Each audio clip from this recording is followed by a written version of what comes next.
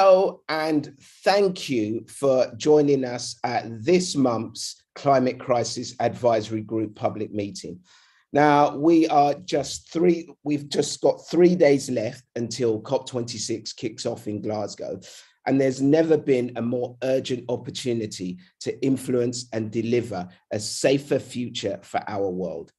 For the first time since the landmark Paris Agreement measures took effect, climate campaigners, world leaders, NGOs, and representatives of civil society will be gathering in significant numbers to generate important conversation and commitments at the UN summit. This year, the core objective is to find a pathway to net zero emissions. And with the strong leadership the summit offers, real and tangible opportunities to tackle a number of climate issues. But will the formal negotiations taking place go far enough to ensure a hospitable planet for future generations? Well, it's clear what's at stake, but how else can we take advantage of the broader moment of COP26? How should world leaders be making the most of the opportunity that it brings? With their latest report, CCAG members have set out 5 clear climate commitments beyond the current scope of COP26 that must be made in order to genuinely meet net zero emissions targets. If you'd like to read these commitments, you can download the full report from CCAG's Twitter @ClimateCrisisAG or the CCAG website, ccag.earth. Now, with just days to go, this report and discussion is absolutely crucial. So, David, you're going to be running us through the report's key recommendations before we hear from Professor Lavanya Rajamani and Professor Nerali Abraham. So, David, over to you. So, David, can you unmute yourself, please?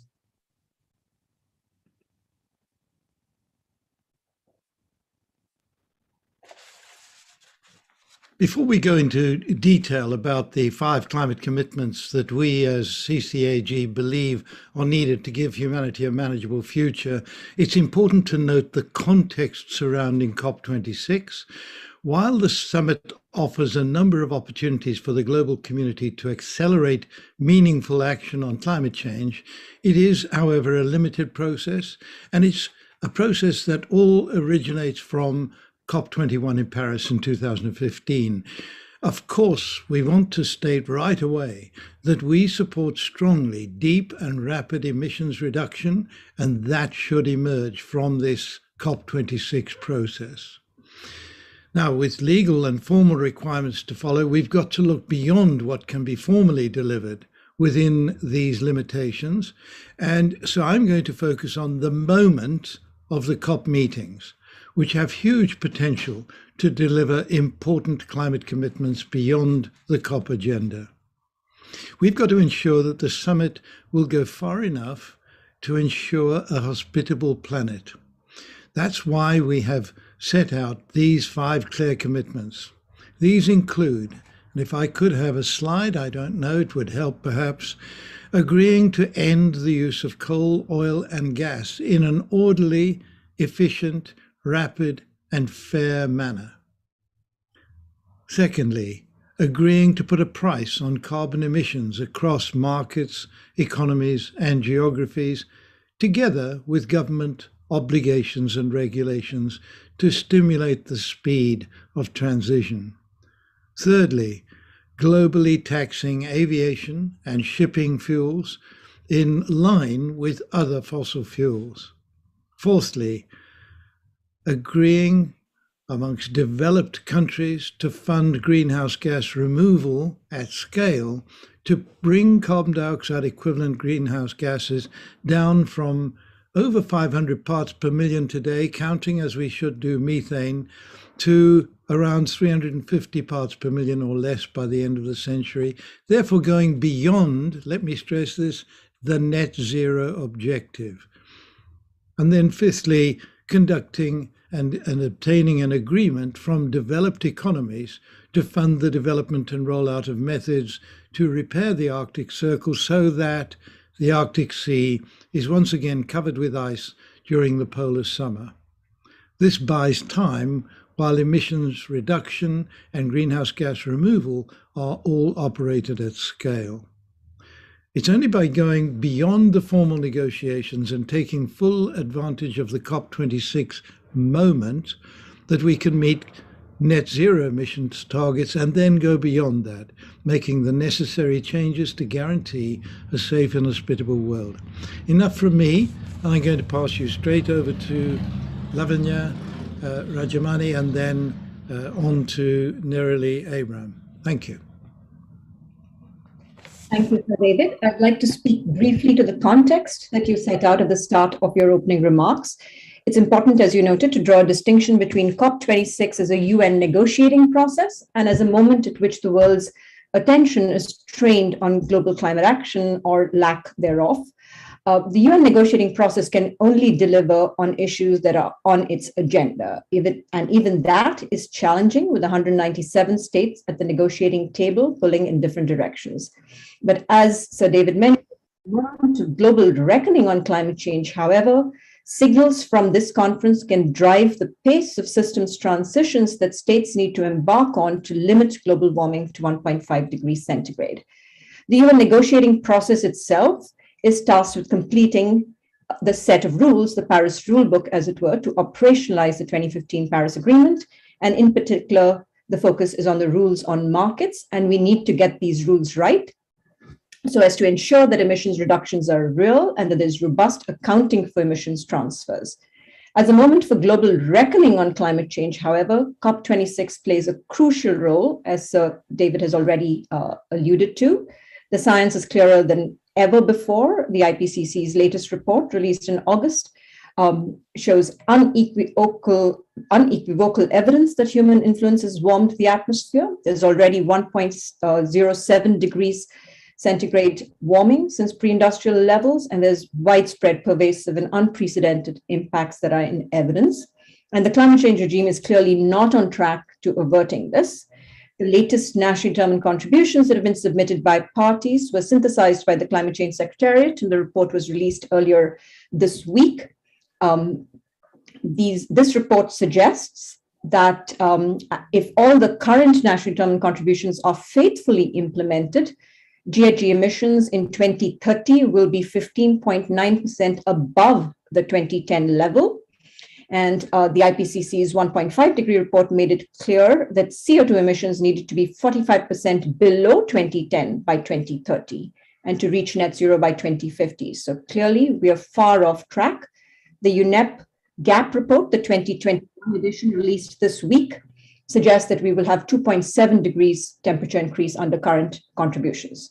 So if COP26 is a moment of reckoning on climate change, it must acknowledge how far off track current contributions are, as well as to generate a very clear sense of momentum and political will to put the world back on track or on track to 1.5 degrees that is identified aspirationally right now in the Paris Agreement, but is very much the focus of current efforts. And such course correction cannot happen without system-wide transitions across the world, which in turn requires ambitious commitments on finance and support for developing countries. The UK COP presidency released a climate finance delivery plan earlier this week, charting a pathway to delivery of the $100 billion US dollars a year by 2020 commitment, which is only on track to be delivered by 2023. So obviously there needs to be a significant scale up and step up of efforts on finance and support for developing countries as well. As Sir David mentioned, there has been far more traction on net zero targets, net zero GHG and CO2 targets, mid-century targets, but there are serious issues of credibility, accountability, and fairness in relation to these long-term targets.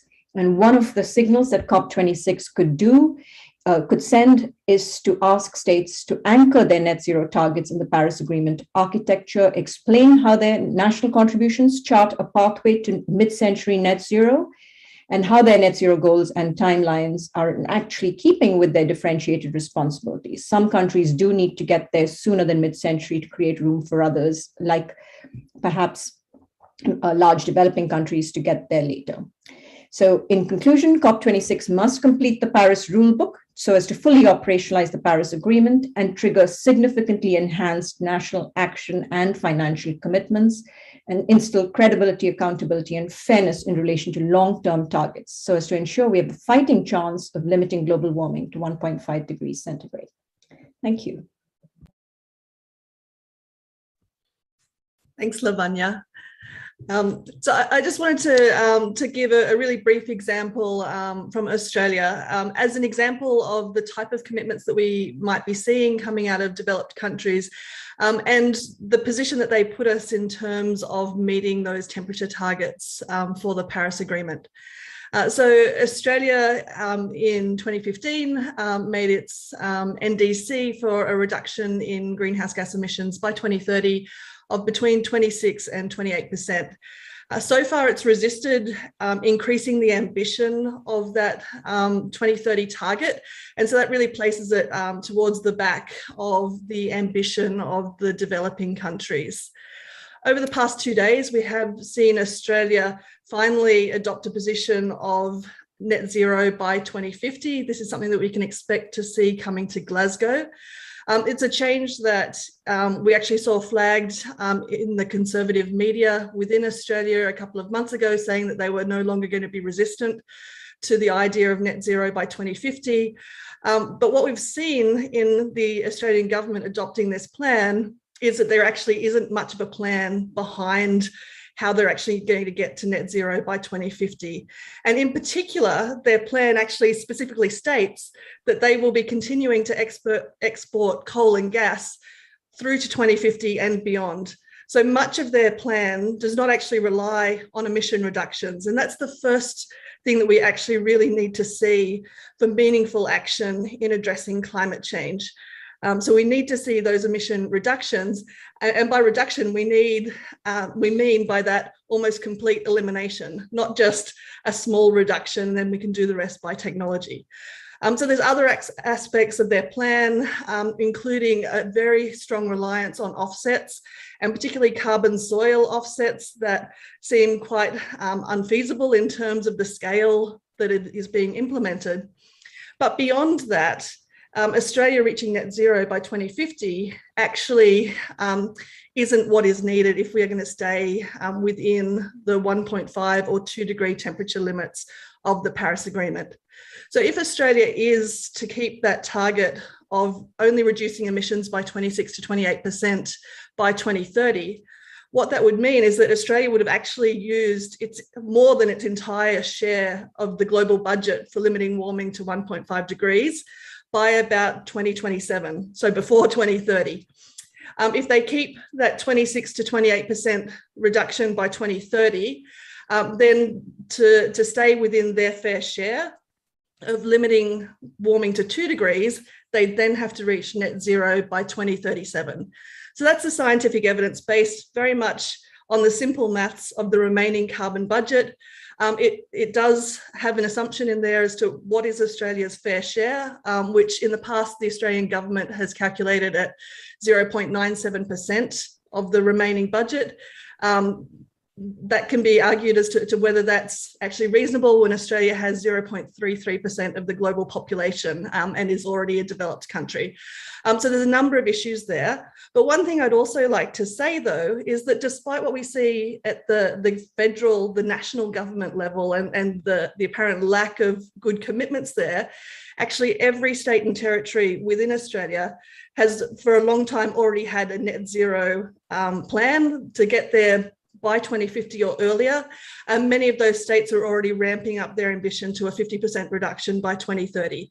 So I think that shows us the possibility of working with these smaller entities, even where we have national governments that are slow and dragging their heels in terms of the action that we need to see. And thank you. Thank you very much, Professor Abraham, and also Professor Rajamani and Sir David.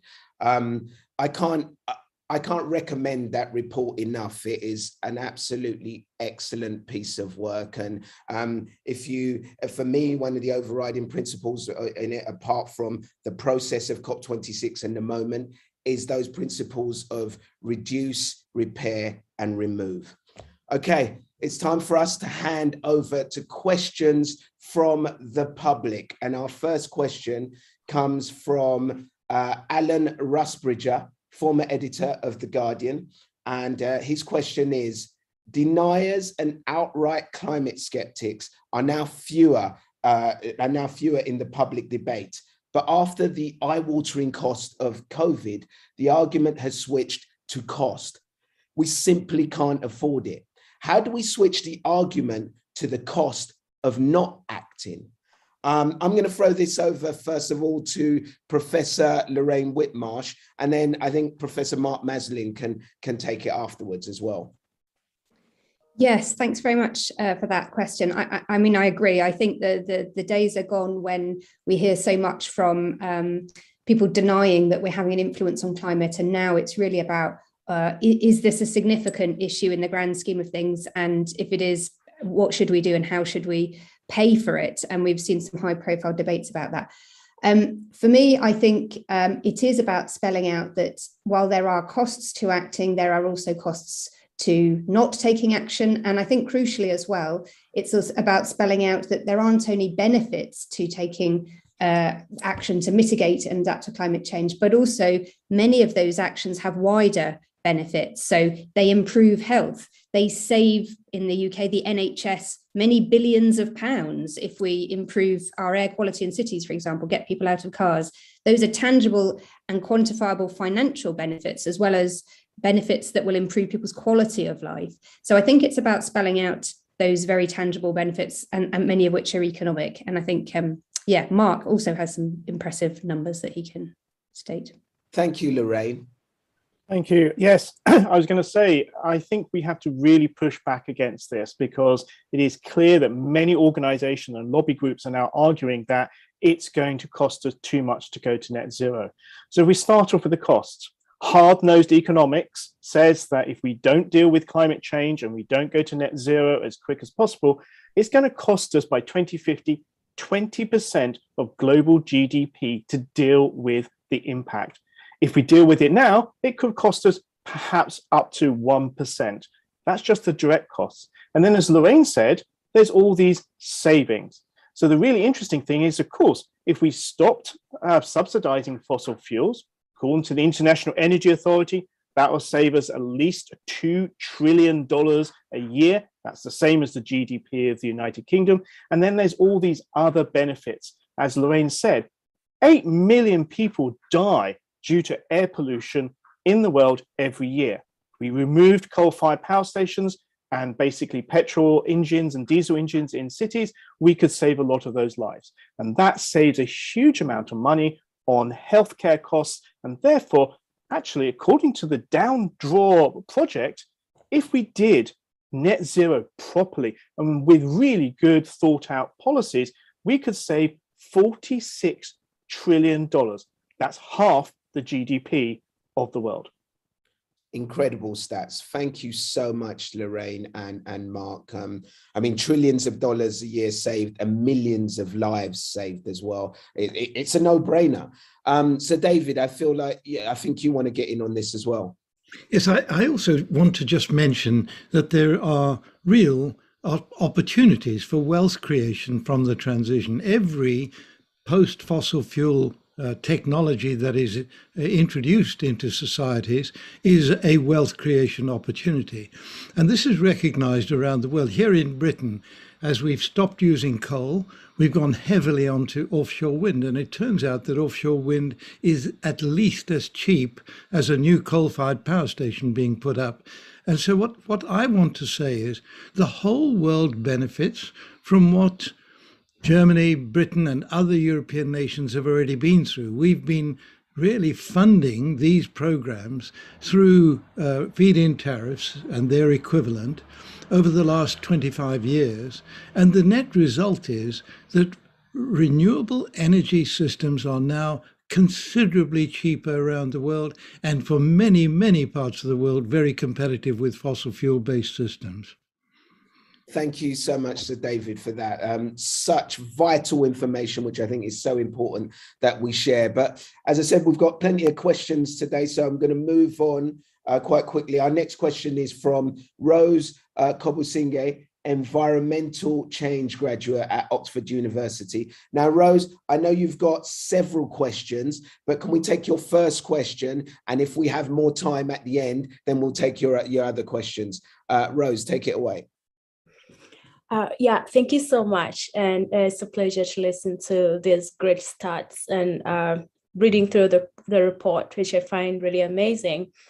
But I only find something that is missing on the side that I really care about. I feel like the human aspect is missing a lot in the report there. And that is why one of my questions is like, LDCs have witnessed developed countries grow by relying on fossil fuels. And the emissions are still rising in the developed countries. And now LDCs do not have enough resources or capacities to actually radically transition to renewable energy. And now I'm wondering, how do you think a fair and just transition from fossil fuel could look like, or how is that possible? Thank you so much. Oh, sorry, have you got more, Rose? Sorry. Yeah, I can ask one more question. And so the other one is on the youth, and I would like to know what strategies have been put in place to ensure that there's transformative inclusion rather than tokenistic inclusion of young people, especially from marginalized and indigenous communities in decision-making, in science and other influential positions. Rose, we'll just deal with the first question, and then hopefully if we have some more time at the end, we'll deal with your second question. And when you say LDC, I see you mean least developed countries? Yes. Correct. So we've got Dr. Aranaba Ghosh. Would you like to take this one? Thank you, Rose, for your question. And I'll try to get to it in part of my role is as a member of the UN Committee for Development Policy, whose mandate is to look at the development prospects and progress of the least developed countries.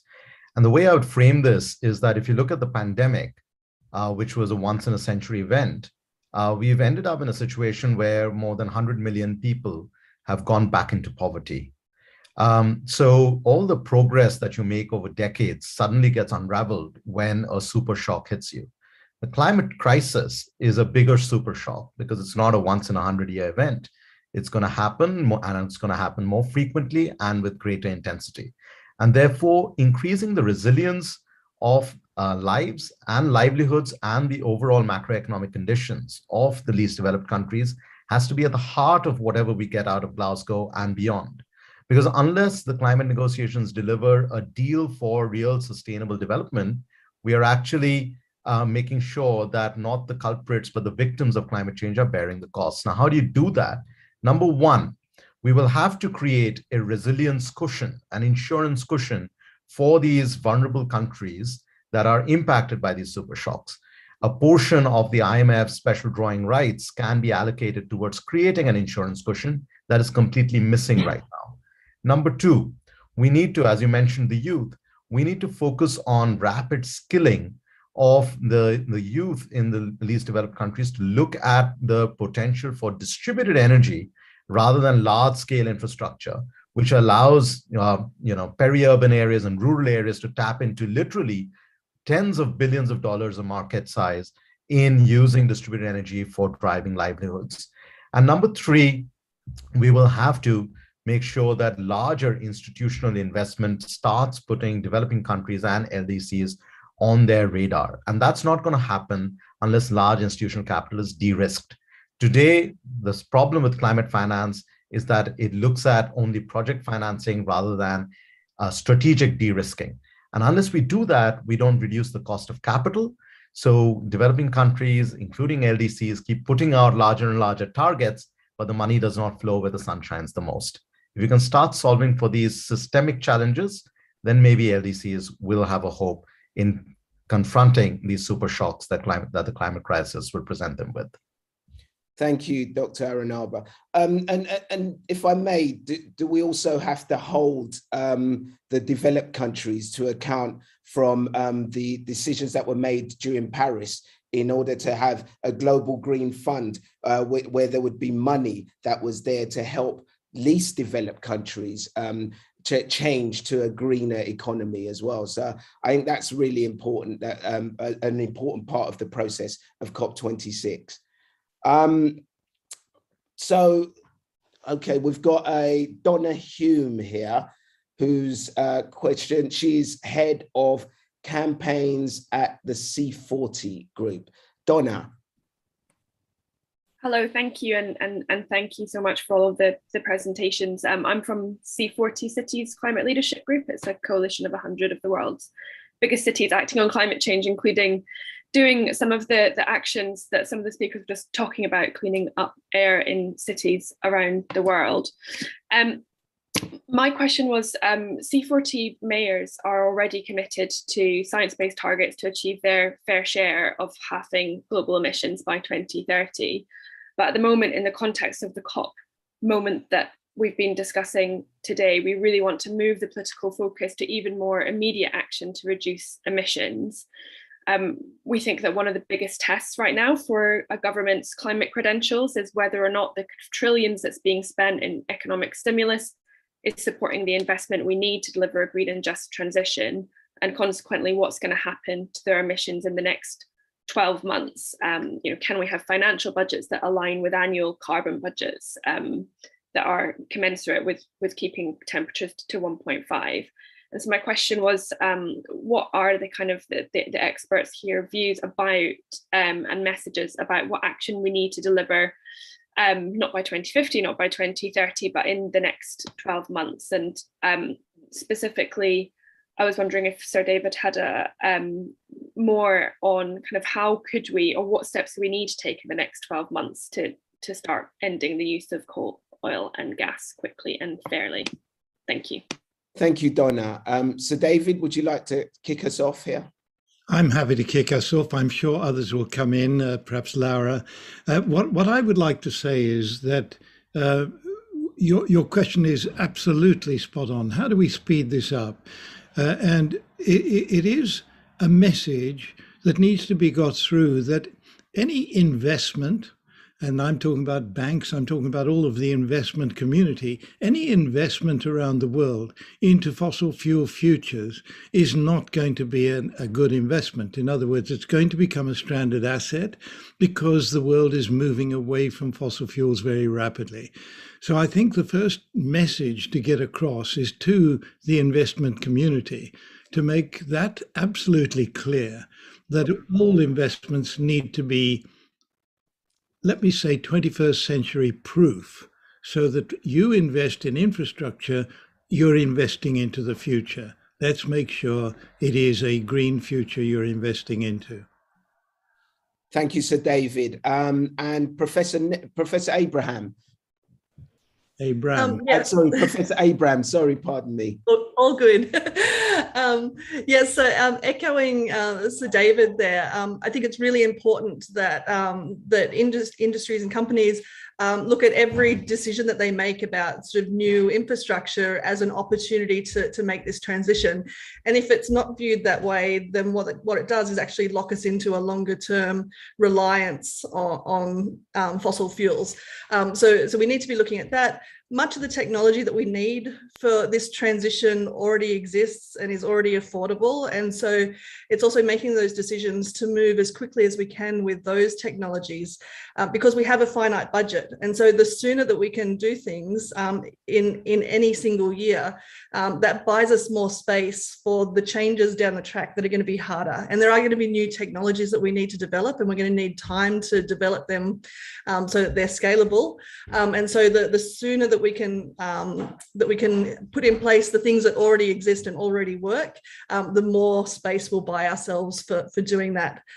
In terms of the part of the question as to how do we get the governments to help incentivize this economically, I think that's quite a challenging one, particularly like when I look at the Australian situation that I talked about beforehand. But I think there again, it's an increasing sort of pressure and showing that we're going to move regardless of whether those government incentives are in place or not. And then hopefully we also see progress through the COP process. Thanks. Thank you, Professor Abram. And I think it's about acting now. No more messing about. We've got to get things going. Professor Laura Anadon, you want to take a go at this as well, don't you?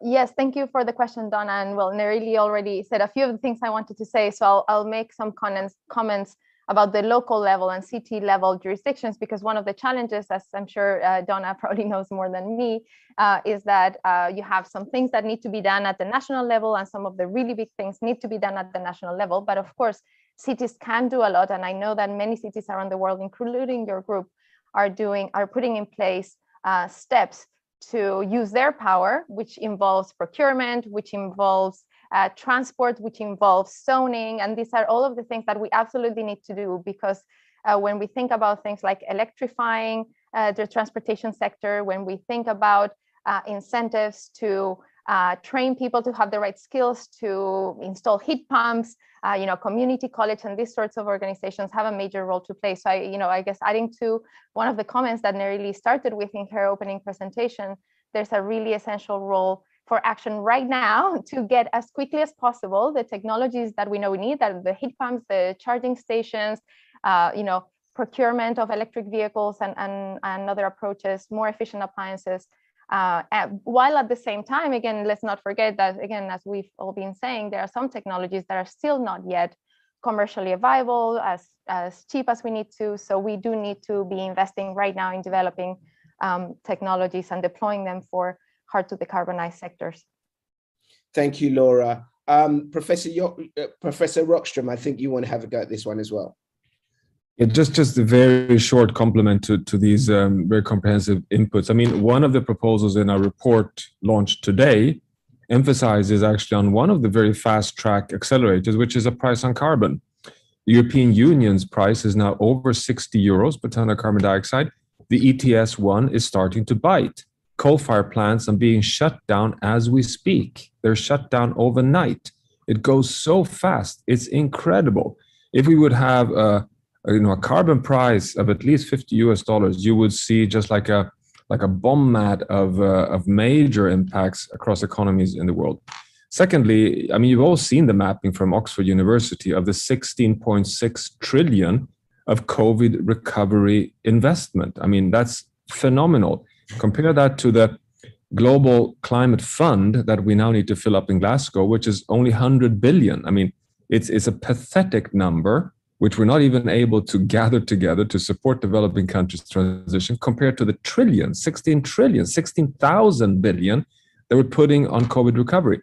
Glasgow must be a serious discussion of aligning a larger share of those trillions also for the recovery process. I think it's a question of pushing very hard on finance.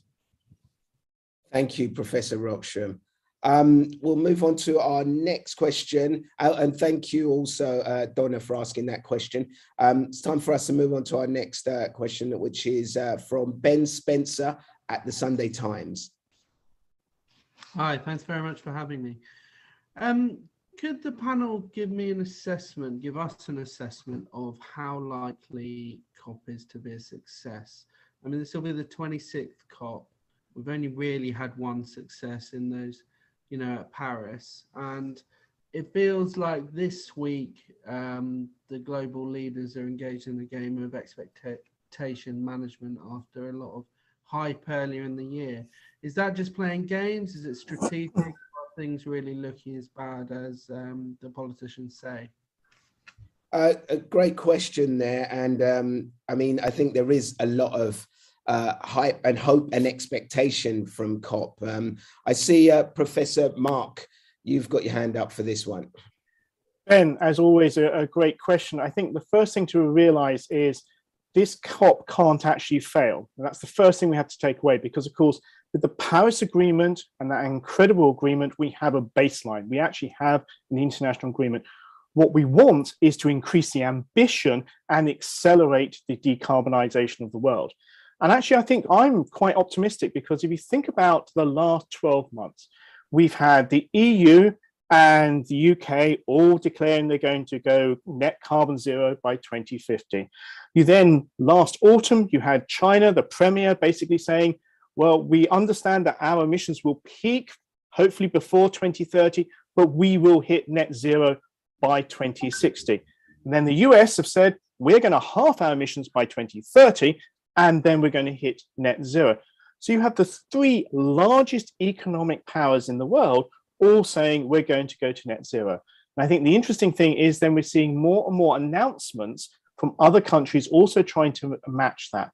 So for me, I think the important things, and Lavanya summed this up really, really well, which is the ambition of COP26 is to match all countries to the Paris Agreement to get that net zero as quick as possible. So all the pre-announcements are great. It's just really, can we tie that into an agreement and get that solidarity between, as Lavanya said, 197 countries all pulling in the same direction. Thank you, Mark. Yeah, it's highlighting the fact that this COP can't fail is just so important. Professor Rajamani, would you like to say something on this? Thank you, Ade, and thank you for that great question, Ben. And just to add to what Mark has already said, I think it's a question really of how you define success. And if you define success as resolving the global climate change problem next week, no, we're not going to be doing that. So it's really a question of taking steps towards resolving the problem and sending the right signals from the COP. And as Mark is, I'm also very hopeful that we will do that. And one of the ways that we can do that and we can achieve that is to anchor some of the sort of larger commitments and targets and announcements that states have made for longer term sort of net zero mid-century goals into the COP process. So there's greater transparency around these so that we can actually generate greater credibility and accountability and fairness around these, which will then set us on a path to 1.5 degrees, but also set us on a path to actually feeling some sense of ownership of what we're doing, all 197 countries, because the COP, ultimately, the UN negotiating process is the only process that actually has all states at the table. So I think we need to give it that respect and command, and because it commands tremendous legitimacy. And that's what we can expect from it. But as I said, we can't expect it to resolve the climate crisis in the next 2 weeks. Thank you. Thank you, Lavanya. And Sir David. Yes, I just wanted to come in and say, Ben, don't forget the moment of the COP and the things that aren't going to be officially decided at the COP meeting. And I give you a few examples of what has happened in the past. I've already mentioned feed-in tariffs beginning in Germany, spreading across Europe and into California, which has produced this amazing fact that the cost of renewables is now very competitive around the world for putting electricity onto the grid. That was never part of a COP agreement process. That's part of the COP moment, delivering a process that has caused an enormous transition. More than 50% of new electricity supply across the whole world is now from renewables. That's what emerged from that process. So I just want to emphasize, let me give you another example. Mission Innovation is a program initiated outside the COP at Paris, on the first day of Paris, when the heads of governments of 22 countries agreed to combine together and create a fund of funds to spend $30 billion per annum of public money on research and development into all of the post-fossil fuel technologies needed. It has now been agreed that that fund will be increased to $40 to $45 billion a year by 2025. Now, this is all outside the COP process. But I think, Ben, what I would like to have from the media is much more of a focus on these things, because they can emerge much more quickly. The COP process needs 197 nations to agree. That's extraordinarily difficult. And so these moments that we're talking about now can really be a key to future development away from these problems. Absolutely fascinating, said David. I mean, I totally agree. I think the moment is almost as important, if not more important, than the process. Thank you for that question, Ben. Our next question is from Scott Macaulay, founder of Anthropocene Architecture and Reba Rising Star. Scott, are you here? Yeah, absolute pleasure, and thank you very much for having me. I'll just set the kind of context of the built environment, because that was also something that I would have loved to seen a little bit more of in that report. So I'll set a really hyper brief context and just ask my question, which is sort of two in one.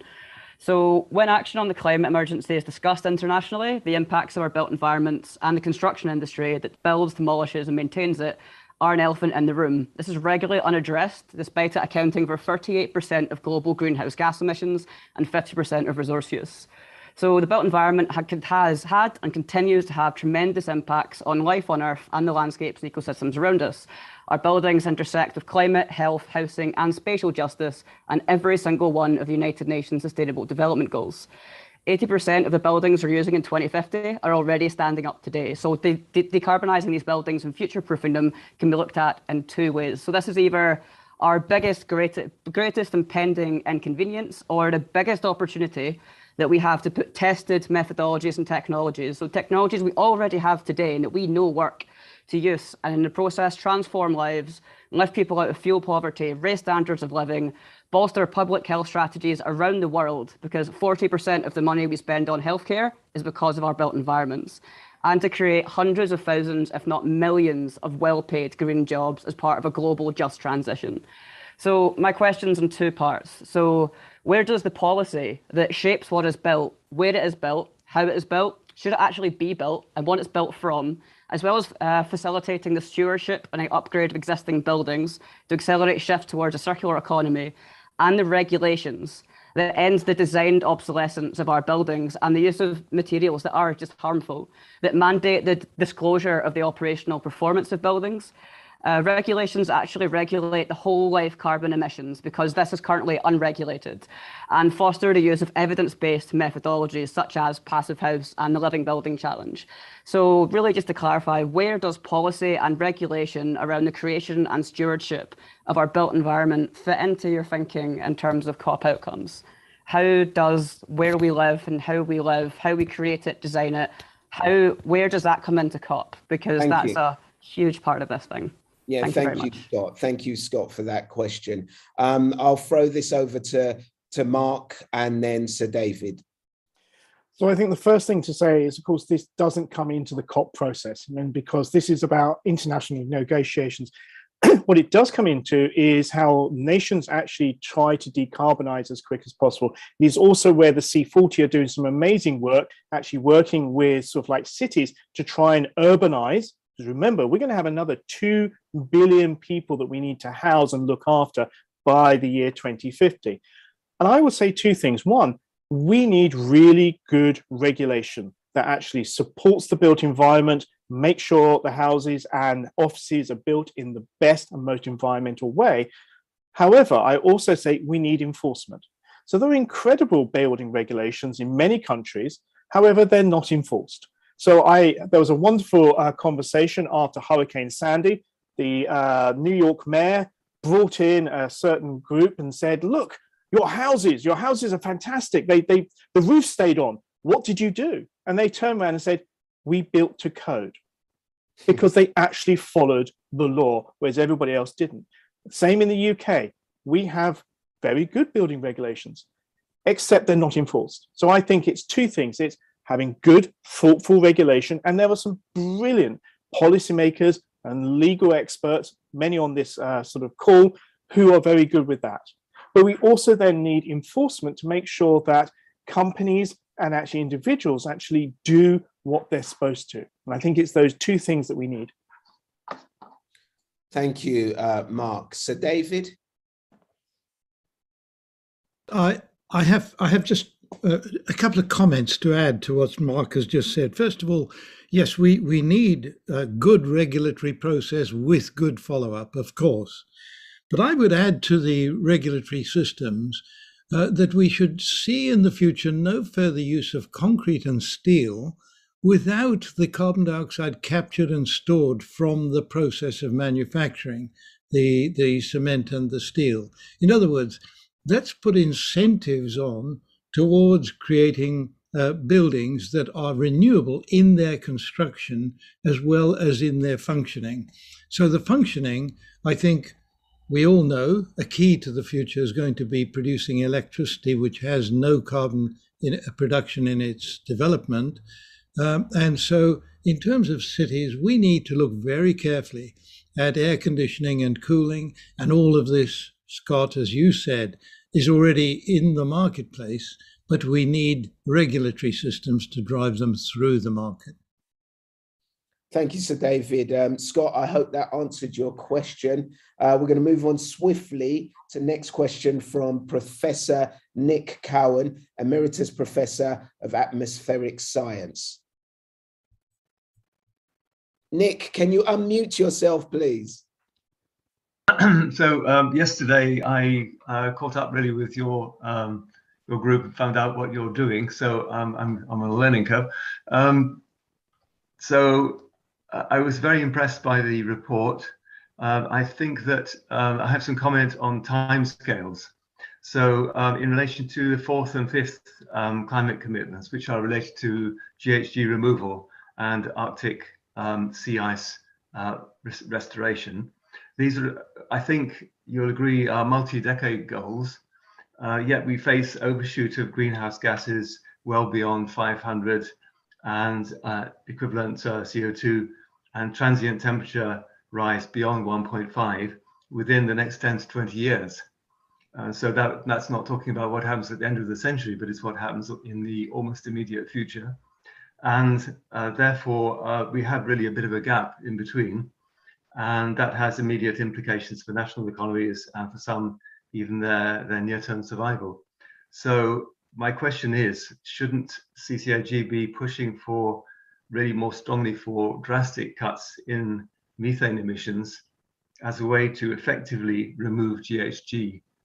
So if you reduce the methane emissions, then effectively, because it's a short-lived greenhouse gas, if you stop emitting it, then you're effectively removing it from the atmosphere rather rapidly compared to the way in which you can remove longer-lived greenhouse gases like CO2.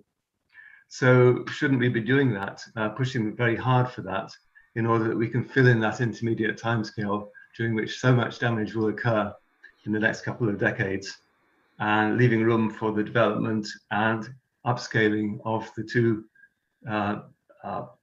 issues that you described in commitments 5 and 6. Thank you, Professor Nick. I'll go to Sir David on this one first, please.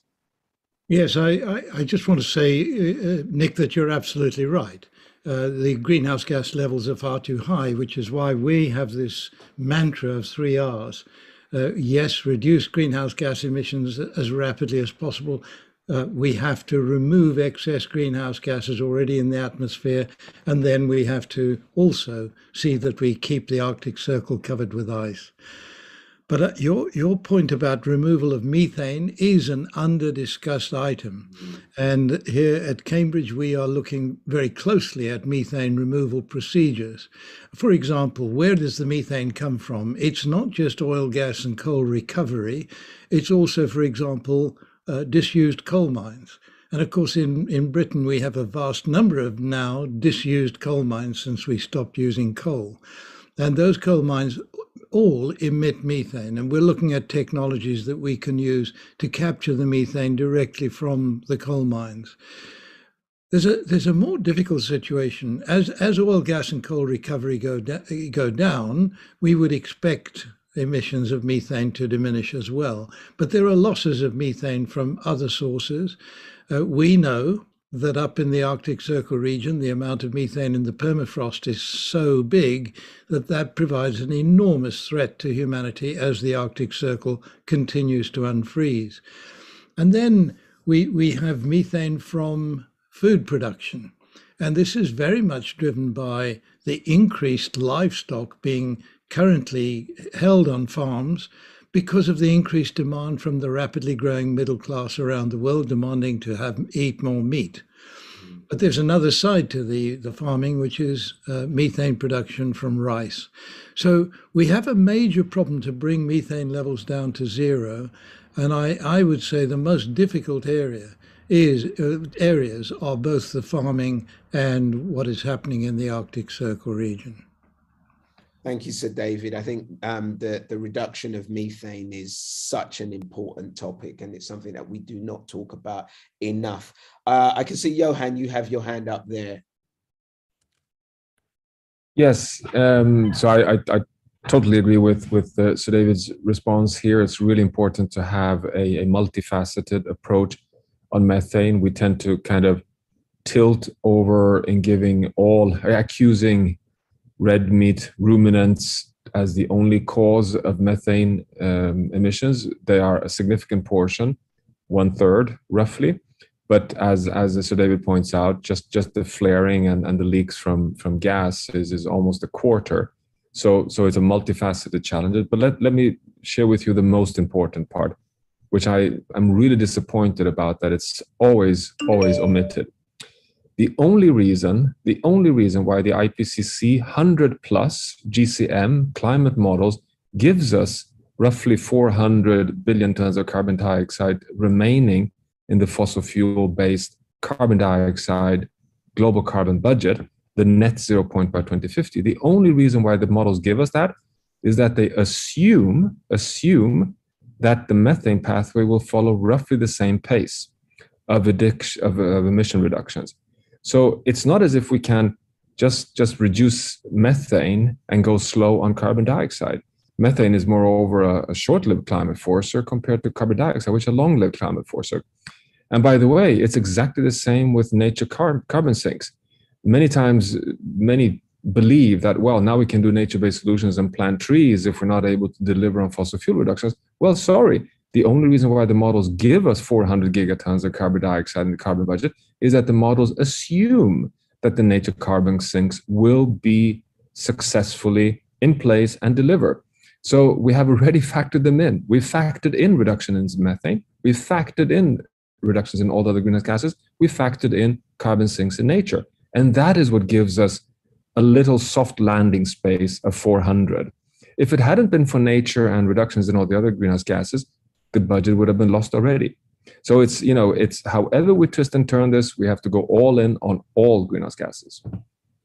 Love that, Johan. We have to go all in. We can't do this half-hearted if we want to create a safer planet for us all. Now, time is running short, so I really want to move on to the next question, which is from Clem Cowton, Director of External Affairs at Octopus Energy. Clem, take it away. Hello, thanks so much. As we move to both electrify heat and transport and decarbonise the grid using largely variable and distributed renewables, it will be possible and necessary for citizens to help drive a cleaner and more efficient grid by shifting demand, particularly from heat pumps and EVs, to times when the power is generated by local renewables and there is less demand on the network. However, at the moment, the price signals mostly do not exist for this, certainly in the UK's energy market, to incentivise and reward them for doing so. And so the market does not incentivise innovative products and business models that help lower the carbon footprint of the grid. In CCAG's opinion, what needs to be done by governments to enable efficient and resilient grids that empower citizens to help accelerate electrification and renewables penetration?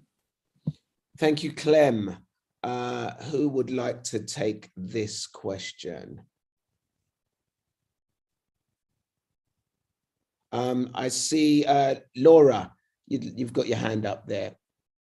Yes, thank you, Clem. This is a really important question, and it's of course a very difficult question because different countries, different jurisdictions have different electricity market rules. But I think a principle that that electricity regulators and policymakers trying to steer this transition to increase the electrification of transport and residential heating, residential energy consumption, and you mentioned, is to introduce new mechanisms, new price signals, new business models. Sometimes at the beginning, sometimes it will be niche markets. So in small sections and small demonstration projects, to make sure that we maintain reliability and all of the other concerns that electricity regulators are interested in. I know that Ofgem has been doing the innovation sandpits and these sort of things. I think we need more of these, and also more bigger incentives and larger trials to make sure that we can deploy this. One of the things we mentioned in the previous report is that we needed to adopt more flexibility in policy making and more experimentation to make sure that we learn from these things and we can grow them without some of the adverse effects. So this is a crucial area. And again, I think it's very hard to say specifically for the whole world or different jurisdictions what should be done, but this is an area where we need much more policy action, experimentation, and incentives. Thank you, Laura. I see Professor Qiyi has got his hand up as well. Thank you very much for the question. To answer the question of what the government should do, definitely, I think the government should invest and encourage, incentivize the research for building a stronger and more resilient power system. Just give you one example, this year, the power demand for here in China has increased about 14%. Due to the fact that a lot of the export increase, it export into other countries. Manufacturing industry is consuming a lot of more power, and it has come to a point that in various parts of the power network, the whole grid, they have to have power off for certain industries, even for household usage. So this reflected the difficulty for the transient period going from very much a coal-based power system to a renewable energy dominated system. And in order to doing this, the government is really putting in a lot of investment in building the power system. At the same time, the development of the so-called new power system, with this more intelligent and smart power grid and internet-based, and this kind of thing is really, really. Oh, I think we've lost you there, Professor Key.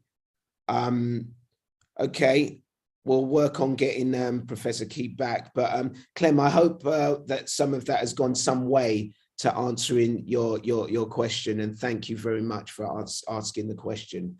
We've not got that much time, so I'm going to quickly move on to Alessandro Meguins, and he's from Fevura.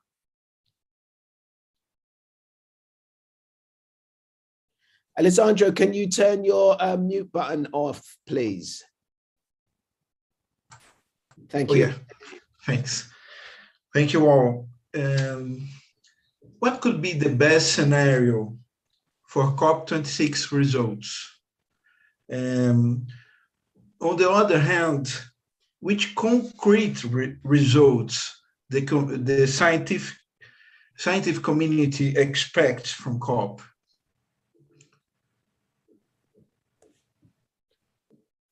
Who would like to take this one on? So I think Lavinia, I see you have your hands up. I'm sure there are several others who could jump in on this as well. But just quickly, I think in terms of concrete results from the UN negotiating process, we need the Paris rulebook completed and fully operationalized. From the moment that COP26 represents, that many of us have been alluding to, we need commitments and clear signals that we're going to be on pathway to 1.5 degree temperature limit. And this has to come with substantial increases in finance and support for developing countries. So that's the best case scenario. That's what we hope will emerge from the COP. Thank you, Lavinia. I think we've also got time for one more question, and I think it was a supplementary question from Rose. Rose, are you still there?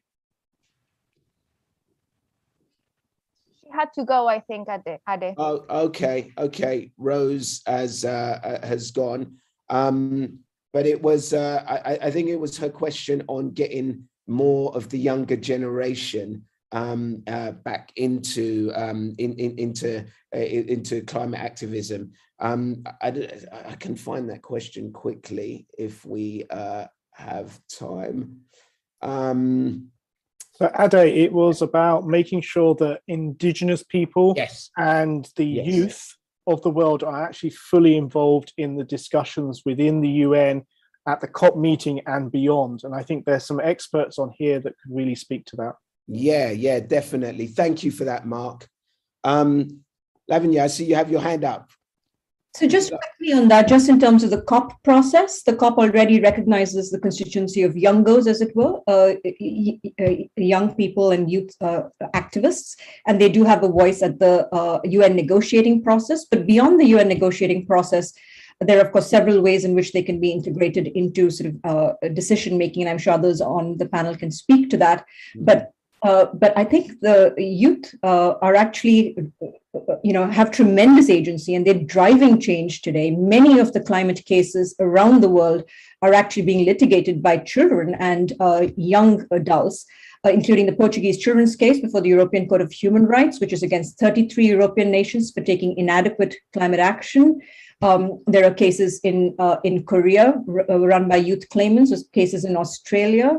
There are numerous cases, and actually the most significant case that came out this year from the German Constitutional Court, Federal Constitutional Court, was litigated by youth claimants, and it spoke to the intergenerational unfairness of postponing climate action to later periods of time, which would result in freedom constraining and rights constraining rights constraining for future generations. So I think youth, of course, can be significantly integrated and mainstreamed into decision making today, but they're also leading the change, and they're claiming power.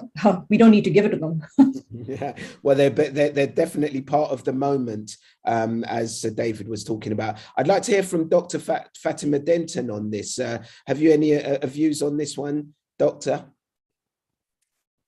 Perhaps just to say a word on the indigenous aspect. I was in a meeting a couple of days ago here in Ghana where indigenous leaders were talking about their responsibility in terms of COP26, but also in terms of the impacts of climate change. I think one of the things that we have to bear in mind is that in as much as we are prioritizing the importance of reducing emissions, we also have to look at other aspects of the climate crisis. And this is around governance, which I think it's a very important aspect.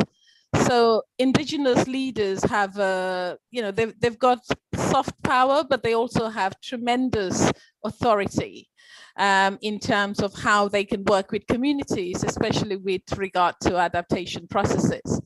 And what we're noticing also is that given the speed and the rate of the impacts, the knowledge related to indigenous, the knowledge that indigenous leaders have and the knowledge that indigenous communities have, that knowledge has been slowly eroded in some ways. In other words, we need a little bit more capacity to match the speed and the rate of climate impacts.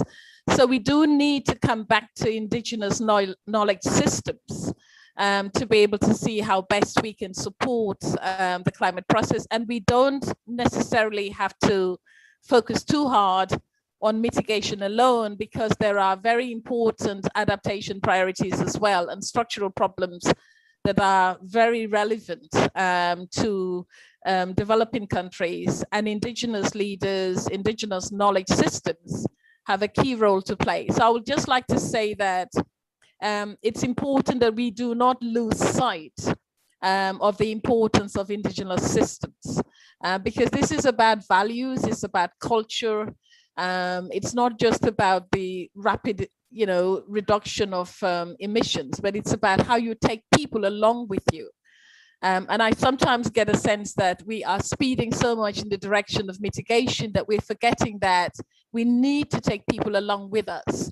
And those people come from communities, and who best to sort of talk to their communities than the indigenous leaders and the knowledge systems that they have acquired over generations.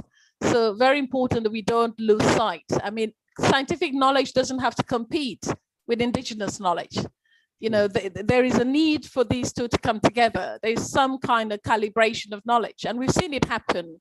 There's a very nice story about the Kenyan rainmakers and how we've seen, the Met Agency being able to produce knowledge, and the Kenyan indigenous leaders came up with their own knowledge, and they were able to put this together and increase the productivity of agriculture. So these two, there could be a marriage, if you like, of indigenous knowledge systems and scientific knowledge. But we can't leave one aside and then focus on the other. We need to find ways of improving the knowledge that we have, but we also need to count on the importance of traditional knowledge systems that have been acquired over time. Thank you, Dr. Fatima. I mean, some really, really important points made there, and the fact that the science is important, but it's only important because of the way it affects us as human beings. So we have to take that into account. Unfortunately, we need to conclude it there, as that's all we have time for today. Big thank you to our CCAG members for such a crucial discussion on what we need to see from COP26. And as ever, a very big thank you to those of you watching at home and to everyone who joined today to ask such vital questions. If you want to learn more about the work that CCAG are undertaking, you can find out more information on the website at ccag.earth. You can also follow the group on Twitter, Instagram, and Facebook, and you can send any additional questions that you may have for CCAG on their social media pages too. Thank you once again for joining us today, and we look forward to seeing how COP26 progresses and the crucial policy agreements that arise from it. You can join us at the next meeting on Thursday, the 25th of November. Take care and see you then.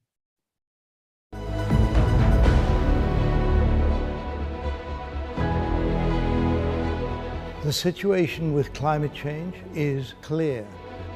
The crisis is not being managed in the way it needs to be managed at the moment. I am Sir Dave King. I have set up a climate crisis advisory group.